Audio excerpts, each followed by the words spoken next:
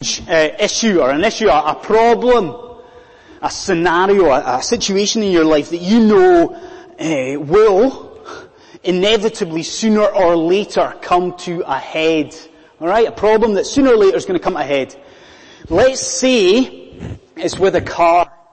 Right? You know how it is. You sort of take the car to the local garage and you leave it and then you come back and you speak to the mechanic about it and he's outside the garage shaking his head, you know, and he says that a timing belt change in the car is long overdue, but you just look at him knowing that at this point in your life, you simply do not have the money to pay for this huge job. So what happens? You end up driving around the city in a car that sooner or later is just going to go pop. It's going to leave you stranded, isn't it? Most probably in the North Circular at rush hour. So a problem, you with me? Problem that will inevitably sooner or later come ahead.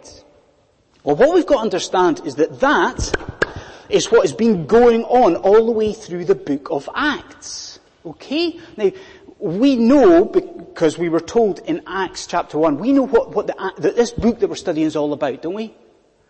We know that it is about the church being, Jesus' witnesses. Remember, there's 3 stages of it. First in Jerusalem, then in Judea and Samaria. What was the last stage? The church being Jesus' witnesses to all the nations of the world. Do you see the problem? These are Jews in Jerusalem, aren't they? I mean, these are Jewish, law-abiding Christians that are being told to take the gospel message to whom? To Gentile people. You see the problem? There's a whole raft of obstacles in their way. They are not allowed to socialize with the Gentiles. They are not allowed to accept hospitality from the Gentiles. They are not allowed to sort of gather and eat the same food as the Gentiles. Do you see the problem here? The problem that Acts. It is a major problem, a problem that as we go through this series was inevitably, it was bound to, sooner or later in this book, come to a head. And then we turn to Acts chapter 10. And what we see here is that not only does that problem come to a head here, what we also see wonderfully, friends, is how God intended the church to overcome that problem. So, if you haven't done so, please pick up your Bibles and turn with me to Acts chapter 10, okay? And like a play, like the theatre, okay? Like an opera, let's look at the first of the 3 acts. The first of the 3 scenes that we've got in this chapter. Okay, so let's consider Act 1 here. And let's consider the angelic instruction given to this man Cornelius. The angelic instruction. Let's consider that. Okay. At the beginning of the chapter, we are introduced to this man by the name of Cornelius. Now, this guy is an incredibly sort of significant figure for the future witness of the church. He's a big guy, this guy Cornelius. So the first thing we've got to do is try and work out who he was. You know, what was Cornelius like? What are we told about him, okay? So who's Cornelius? First thing we know is that he was a soldier, right? So he is a centurion, so he's a man of sort of fairly significant military responsibility. Right? That's fine, okay. We're told a wee bit more. We're told that he was part of the Italian regiment. That's not just a throwaway detail, is it? That means that this guy, Cornelius, was a Roman. This guy was not a Jew. Okay? Then we're told that he was a God-fearing man. Now, again, that's not just Luke sort of throwing away a nice description, you know, Gabriel or somebody else. God-fearing man. It's not like that. This was a technical description. God-fearers were people who worshipped Yahweh, worshipped the Lord but who had not yet converted to Judaism, okay? So they worshipped the Lord, but they didn't necessarily do that inside the synagogue, okay? And we're told that Cornelius was one of these guys. And then we're told about his faith. I mean, we're told that this man was a pious guy, Cornelius. Did you see that? He and his family, faithful people. Here's a guy who's, given money to the poor. Here is a man who is living out his faith. So that's who we're seeing. We're seeing a pretty devout man here. Okay, that's who he is. What is it that happens to Cornelius? Did you see that? What happens to Cornelius here? Well, simply put, what we find is that one day an angel of the Lord appears to Cornelius. So something pretty dramatic happens to him, doesn't it? We're told later on that the angel appears to him, sort of stands before him in bright, shining clothes, okay? And the angel speaks to him. And it's very, very simple what the angel says to Cornelius, isn't it? He basically says, Cornelius, off you go. Send some of your guys to Joppa. Bring back Peter. So you see, that's it. There's no explanation as to why Peter's coming. There's no frills to the angelic instructions. Very simple. Cornelius sends some guys to Joppa, bring back Peter, and Cornelius instantly goes and he obeys this angel. Okay. So we're following it so far. We see who Cornelius is, devout. We see what happens, an angel. What is it that we as a congregation should be thinking about this morning with Cornelius? What should we be thinking about? Please hear this. There is one phrase that we need to hear and absorb about Cornelius. We see in him that most often the spiritually significant events in our lives, they come when we kneel before God. I'll say it again. Most often the spiritually significant moments in our lives, they're going to happen, they're going to occur when we kneel before our God. Because I'm going to ask you a really daft question. Do you see at what time of day it was that the angel appeared to Cornelius? Did you see it? I think it's verse 3 if your Bibles are open. What time of day was it? It's 3:00 in the afternoon. Now you say, so what, man? There doesn't seem to be anything significant about that. Well, 3:00 in the afternoon, friends, was the time of prayer in the synagogue. And although we've sort of said, Cornelius is a God-feeder, so he's not worshipping God in the synagogue. Look at verse 30. Look at verse 30 here. Verse 30 is later on. This is where Cornelius is speaking to Peter and he's telling him about this vision that he's had of an angel. Look what he says in verse 30. He says, Peter, I saw an angel, man. 4 days ago as I was in my house praying. Do you see the point here? God is active in Acts chapter 10. And let me tell you, what we're going to see is he is active in this awesome way. And when is he active? He is active when a simple man like Cornelius just gets down on his knees and he prays to him. But tell you what, let me deal with an objection. Because you might be sitting there thinking, Andy, you're pushing this a wee bit, man. Okay, we can see in verse 30 that Cornelius was praying, but it doesn't seem to be much of Luke's emphasis here. No? Have a look at verse 9. Look at verse 9. What was Peter doing when the same thing happened to him? Look at it. Verse 9. Peter went up onto the roof to pray. What was our phrase? Most often, the spiritually significant moments in our lives, they happen when? What happens? We get down on our knees to pray. But let me suggest you're still not convinced by this. If not, think about this. What were the most spiritually significant moments of Jesus' life and ministry? If you were to say, what were the sort of markers, the spiritual markers of Jesus' own life, what would you say? What were the spiritual markers of Jesus' life? You'd go for the baptism of Jesus, would you not? Surely? I mean, it doesn't get much bigger than the baptism, does it? You remember that all the triune involvement in the baptism and the voice of the Father. affirming Jesus' ministry, going out. I mean, it's huge spiritually. It's a massive moment. Do you know what we often miss? It happens as Jesus kneels before his Father in prayer. What about another spiritual marker? What about the transfiguration? Again, massive spiritual significance. And Jesus' appearance changes, and Moses and Elijah appear before him. It's massive, isn't it? What do we often miss? It all happens as Jesus kneels before his Father in prayer. Friends, I hope you see not only the significance of Cornelius, but I hope you see the significance of his actions here. God is going to do wonderful things in Acts chapter 10. And they come about because a man is praying. So let me ask you a question to the Christians here. Do you want to be used powerfully by God in this life? Time's ticking by. The years are going by. Do you want to be used powerfully by God?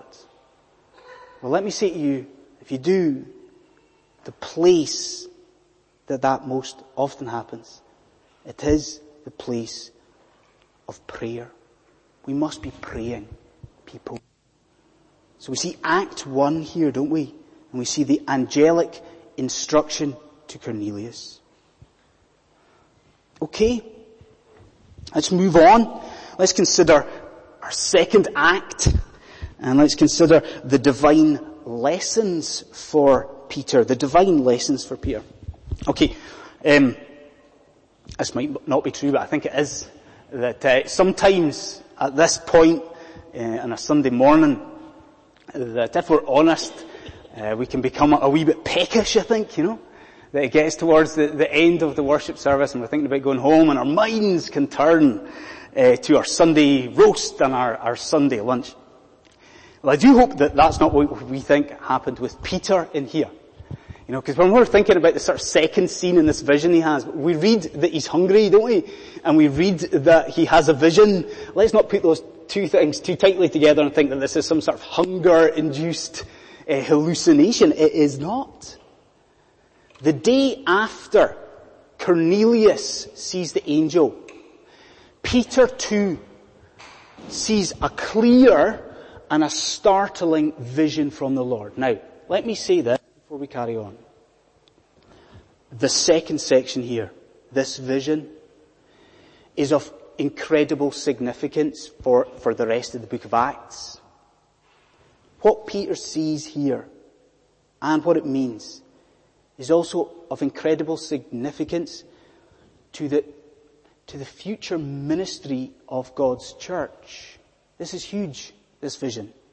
So let's take it step by step to make sure that we understand it as a congregation. First of all, did you notice what it was that Peter sees here? What does he see in the vision?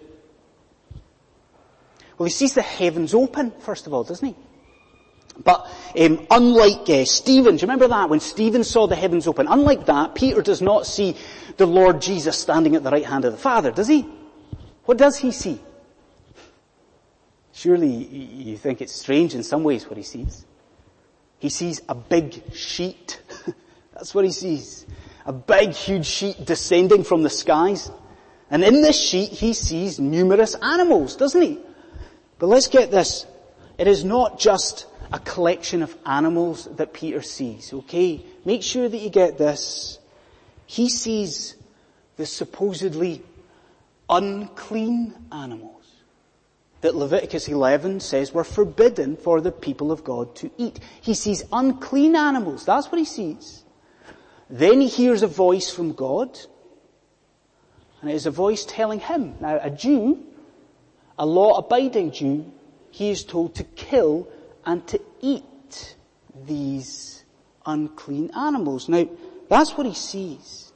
Again, I ask you the question, what is it that he is being told about? What is this vision here about? Well, first of all, Peter's being taught here that in the Christian era after Christ, that the Jewish food laws were redundant. You know all that stuff, if you know your Bibles in Leviticus. You know all this sort of, the ceremonial cleansing of foods, these rituals. In this vision, Peter's learning that after Jesus Christ, those things are gone and they are superfluous. Just listen to what the voice says. It says, don't call anything impure that God has made clean. So do you see that? Are you following it? He sees the vision and he learns, hang on, these food laws are redundant, they are gone. Now, do you begin to see then the significance of the vision? Do you? Remember the problem that we started the sermon with? What was the problem of Acts? You've got Jews and they want to go out with the gospel, but they can't. There's so many obstacles, there's so many hurdles. Look at the vision. God is saying to the church, friends, forget it. Don't worry about the obstacles. Don't worry about being ceremonially unclean. Don't worry about these obstacles with the Gentiles. They are gone. And just to confirm that, what happens after the vision? The doorbell goes, doesn't it? And it's Gentiles at the door. And the Spirit says to Peter, Peter, go with them. Do not worry about the cleansing. Do not worry about the food laws. Go and tell the Gentiles the good news of salvation in Jesus Christ. So it's massive. We see that. The obstacles are gone. But if anything, there is a greater lesson we learn here. Now, we're an educated bunch, aren't we? London City Presbyterian Church. So we have all heard of the French sculptor Auguste Rodin. We have all heard of him. And even if we are not entirely familiar, there's a few people shaking their heads. But I'm sure even if we are not familiar with his work, we can all picture Rodin's The Thinker. Can we not? You know, that bronze sculpture with the man with his head down deep in thought. Yes, surely. Well, really that is what we should be picturing Peter as here. Because after this vision, in verse 17, we have got this man wrestling with what has happened. I mean, he really is, you know, he's deep in thought, his head down. He is wondering about the greater significance of what he has just seen. And then what we find is that when we get into the third act, you know, when we get to Cornelius' house, by the time he gets there, he's worked it out. God has revealed to Peter what the greater significance of this vision is. That this was not just, this vision of the animals, this was not just about food laws. That for God, in God's sight, the Gentiles themselves were not to be viewed as unclean, you see. This vision was about the fact that for God, the Gentiles did not have to be cleansed by becoming Jews before they became Christians.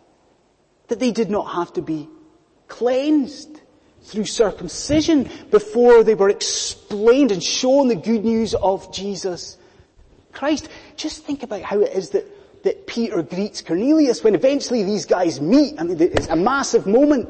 And they meet, and what does Peter say? He doesn't say, Pete, you know, Cornelius, God has shown me this great vision. And he showed me about food laws. No. Read to you what he says. In verse 28, he says, God has shown me that I should not call any man, I should not call any Gentile unclean. This is a massive moment for the New Testament church. But as we consider that, I ask you another question. Do you think it's possible that we in here make the same mistake that the New Testament church had been making up until this point? Do you think we view certain sections of society as being truly unclean, impure, needing cleansed somehow before we would speak to them about the gospel? A couple of years ago I went to a inter-church meeting. They didn't have a sermon. They had a video. And it was the worst video I have ever seen in my life. This video portrayed not Islam, but Muslim people as satanic, as impure, as unclean, as the very enemy of Christians. Now, I know what you're going to say, but you're going to say, Islam stands opposed to biblical Christianity. Of course it does. But Muslim people, these are people who are made in the image of God. And they are people who are lost. And they are people who need to hear the gospel of Jesus Christ. But yet, is there part of us even in here that think, like great swathes of Western Christianity, that they don't? And we shouldn't bring the gospel to them. Do we think that they are impure and unclean and unworthy of our witness? Do we think of the Muslims? Do we think of the poor? The disenfranchised, perhaps? The lower classes, even? Friends, we have to be so very, very careful. What we see in Acts chapter 10 is that for God, there are no barriers for the gospel. You know what we are called to do? Individually as a church, we are called to indiscriminately proclaim the good news to all the nations of the world. So we see Act 1 and Act 2. Okay, use your imagination, alright? The curtain has gone down and there's been a break, an interval. We retake our seats. The curtain goes up for the third and final act, and there has been a set change. And we are now at Cornelius's house. Okay, so the third act here is the idyllic gathering of the church. The idyllic gathering of the church. Okay, so Peter goes to Cornelius's house after the vision, and he gets to Cornelius's house. Cornelius comes out to meet him. Okay, great moment. And then what happens is that the pair of them, these guys, they go into Cornelius's house. And what we've got a picture is the fact that that house is bursting at the seams, alright? That house is just jam-packed full of people, just crammed with people. And Peter gets up and he preaches to them, preaches the gospel. And then did you see what happens at the end of the chapter? There is, dare I say, what seems almost like a Gentile Pentecost. We know Pentecost was a one-off moment. Look at the end here. You have the Holy Spirit descend not on Jews, but descend on Gentiles, and they speak in tongues. They speak in tongues. And they are baptized. So what do we think about as we close? Well, I know that there's a lot of sort of voracious readers in the congregation, a lot of people who love a good novel. And they will affirm and support me in the fact that there is probably nothing better, is there? That when you discover an author, maybe one that not many people know, an author who has incredible powers of description. Yeah, there's nothing better than reading a book and there's a scene in it and it's described in such a way that it kind of comes to life, you know? And it just seems like an idyllic and a perfect scene, yes? But what I want us to see here is that for us as a congregation, that gathering in Cornelius's house, that's the idyllic scene. That is what we as a congregation should be working toward, and that is what we should be praying for. Why? First of all, see that it is an invited gathering of people, isn't it? I mean, Peter doesn't arrive and sort of open the door and there's Cornelius on his couch with his kids and that's it. No. Cornelius loves God. We've seen that. And Cornelius loves the people in his life. So do you read what he does in verse 24? He invites all of the people in his life. He invites all of his relatives and he invites all of his friends to come and hear about this gospel that is to be spread throughout the earth. Is that not what we should be doing? Friends, is that not what we should be doing Sunday by Sunday? Inviting people people to hear about Jesus Christ.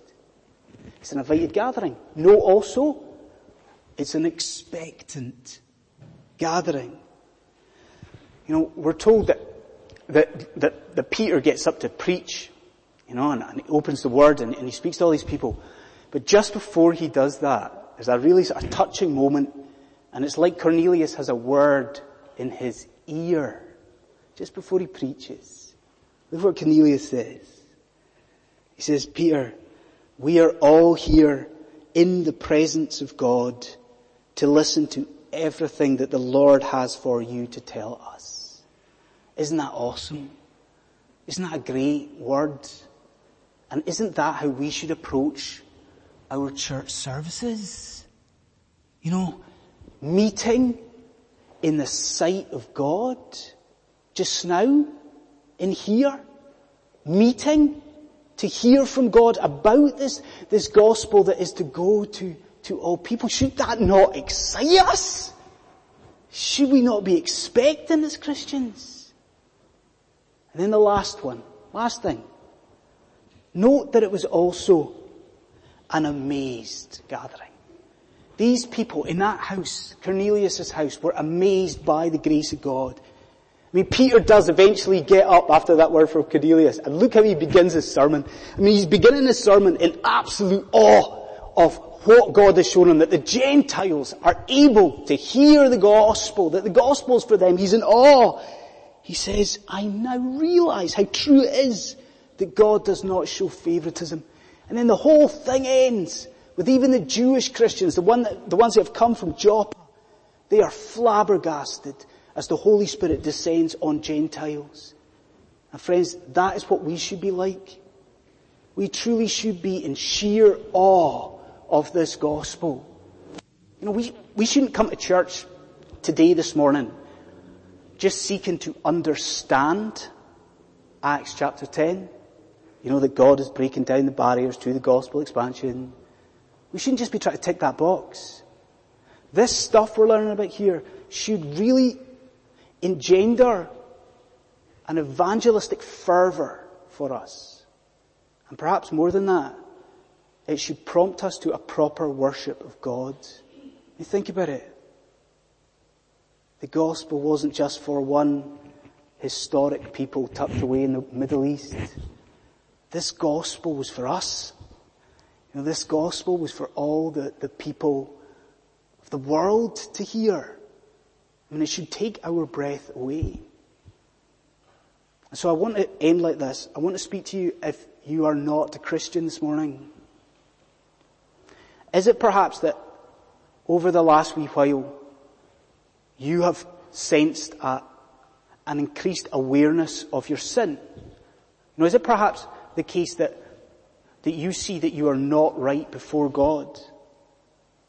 Well, can I say to you that in this gospel that we are talking about, that is to be spread through to all people, there is in Jesus Christ forgiveness available for that sin.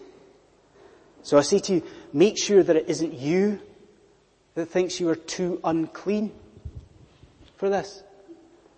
Make sure that it isn't you that thinks you are too impure. Make sure that this morning you come to Jesus Christ. Because let me tell you, He is the place of forgiveness. He is, you know, He's the Prince of Peace. And He is, as Peter tells that idyllic crowd that are gathered in Cornelius' house, both Jews and Gentiles, Jesus Christ really is the Lord of all. Let's pray.